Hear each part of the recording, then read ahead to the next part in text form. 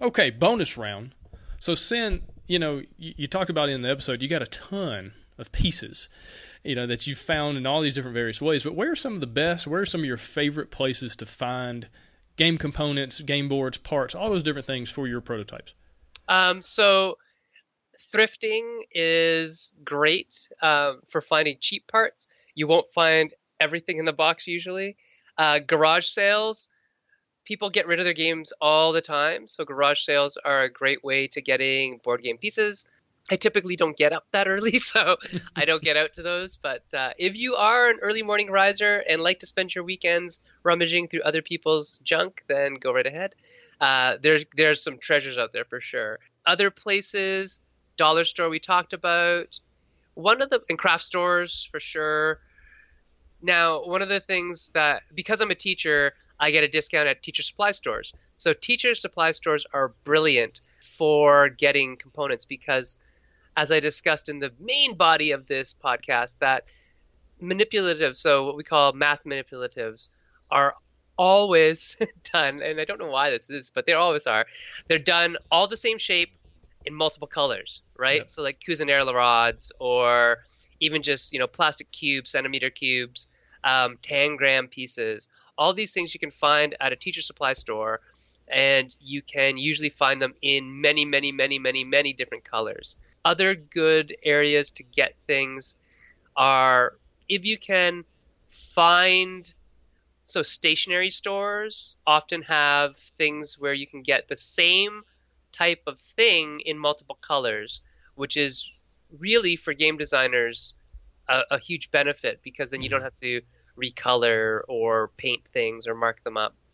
Even things like at Office Depot or whatnot, you can get push pins in different colors, and then find ways of using those in a game where you're not sticking them into people. Of course, that would hurt, but you can use the color identifier as a way to use those pieces somewhat. Foam core is great for building things.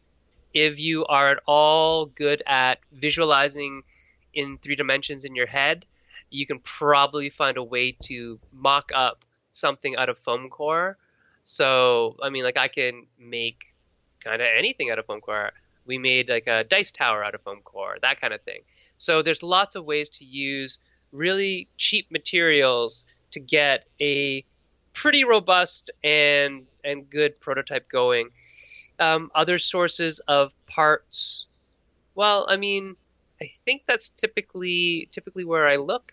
Yeah. But hardware stores often have a lot of the same type of pieces of hardware in different colors or different sizes or different shapes. So this is a funny story. Belfort.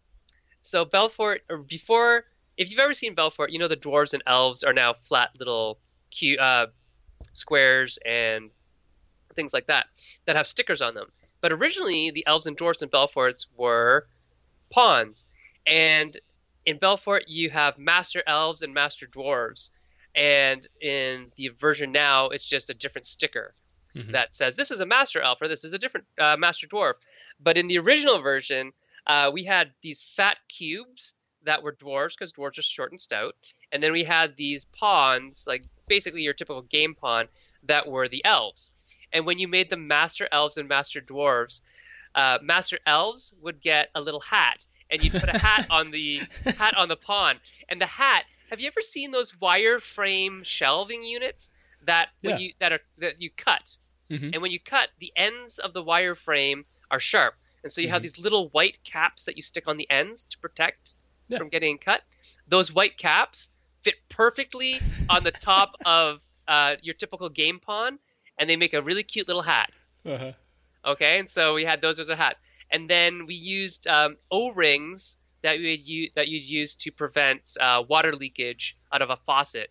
We used those for belts around the cubes to say this cube now represents a master dwarf because it has a belt. Right. Because dwarves need, girdles of giant strength or something. I don't know. Sure.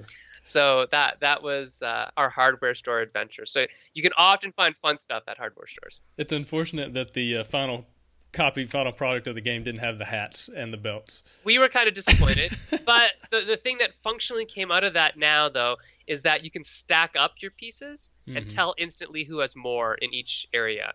Yeah. So that functionally works better.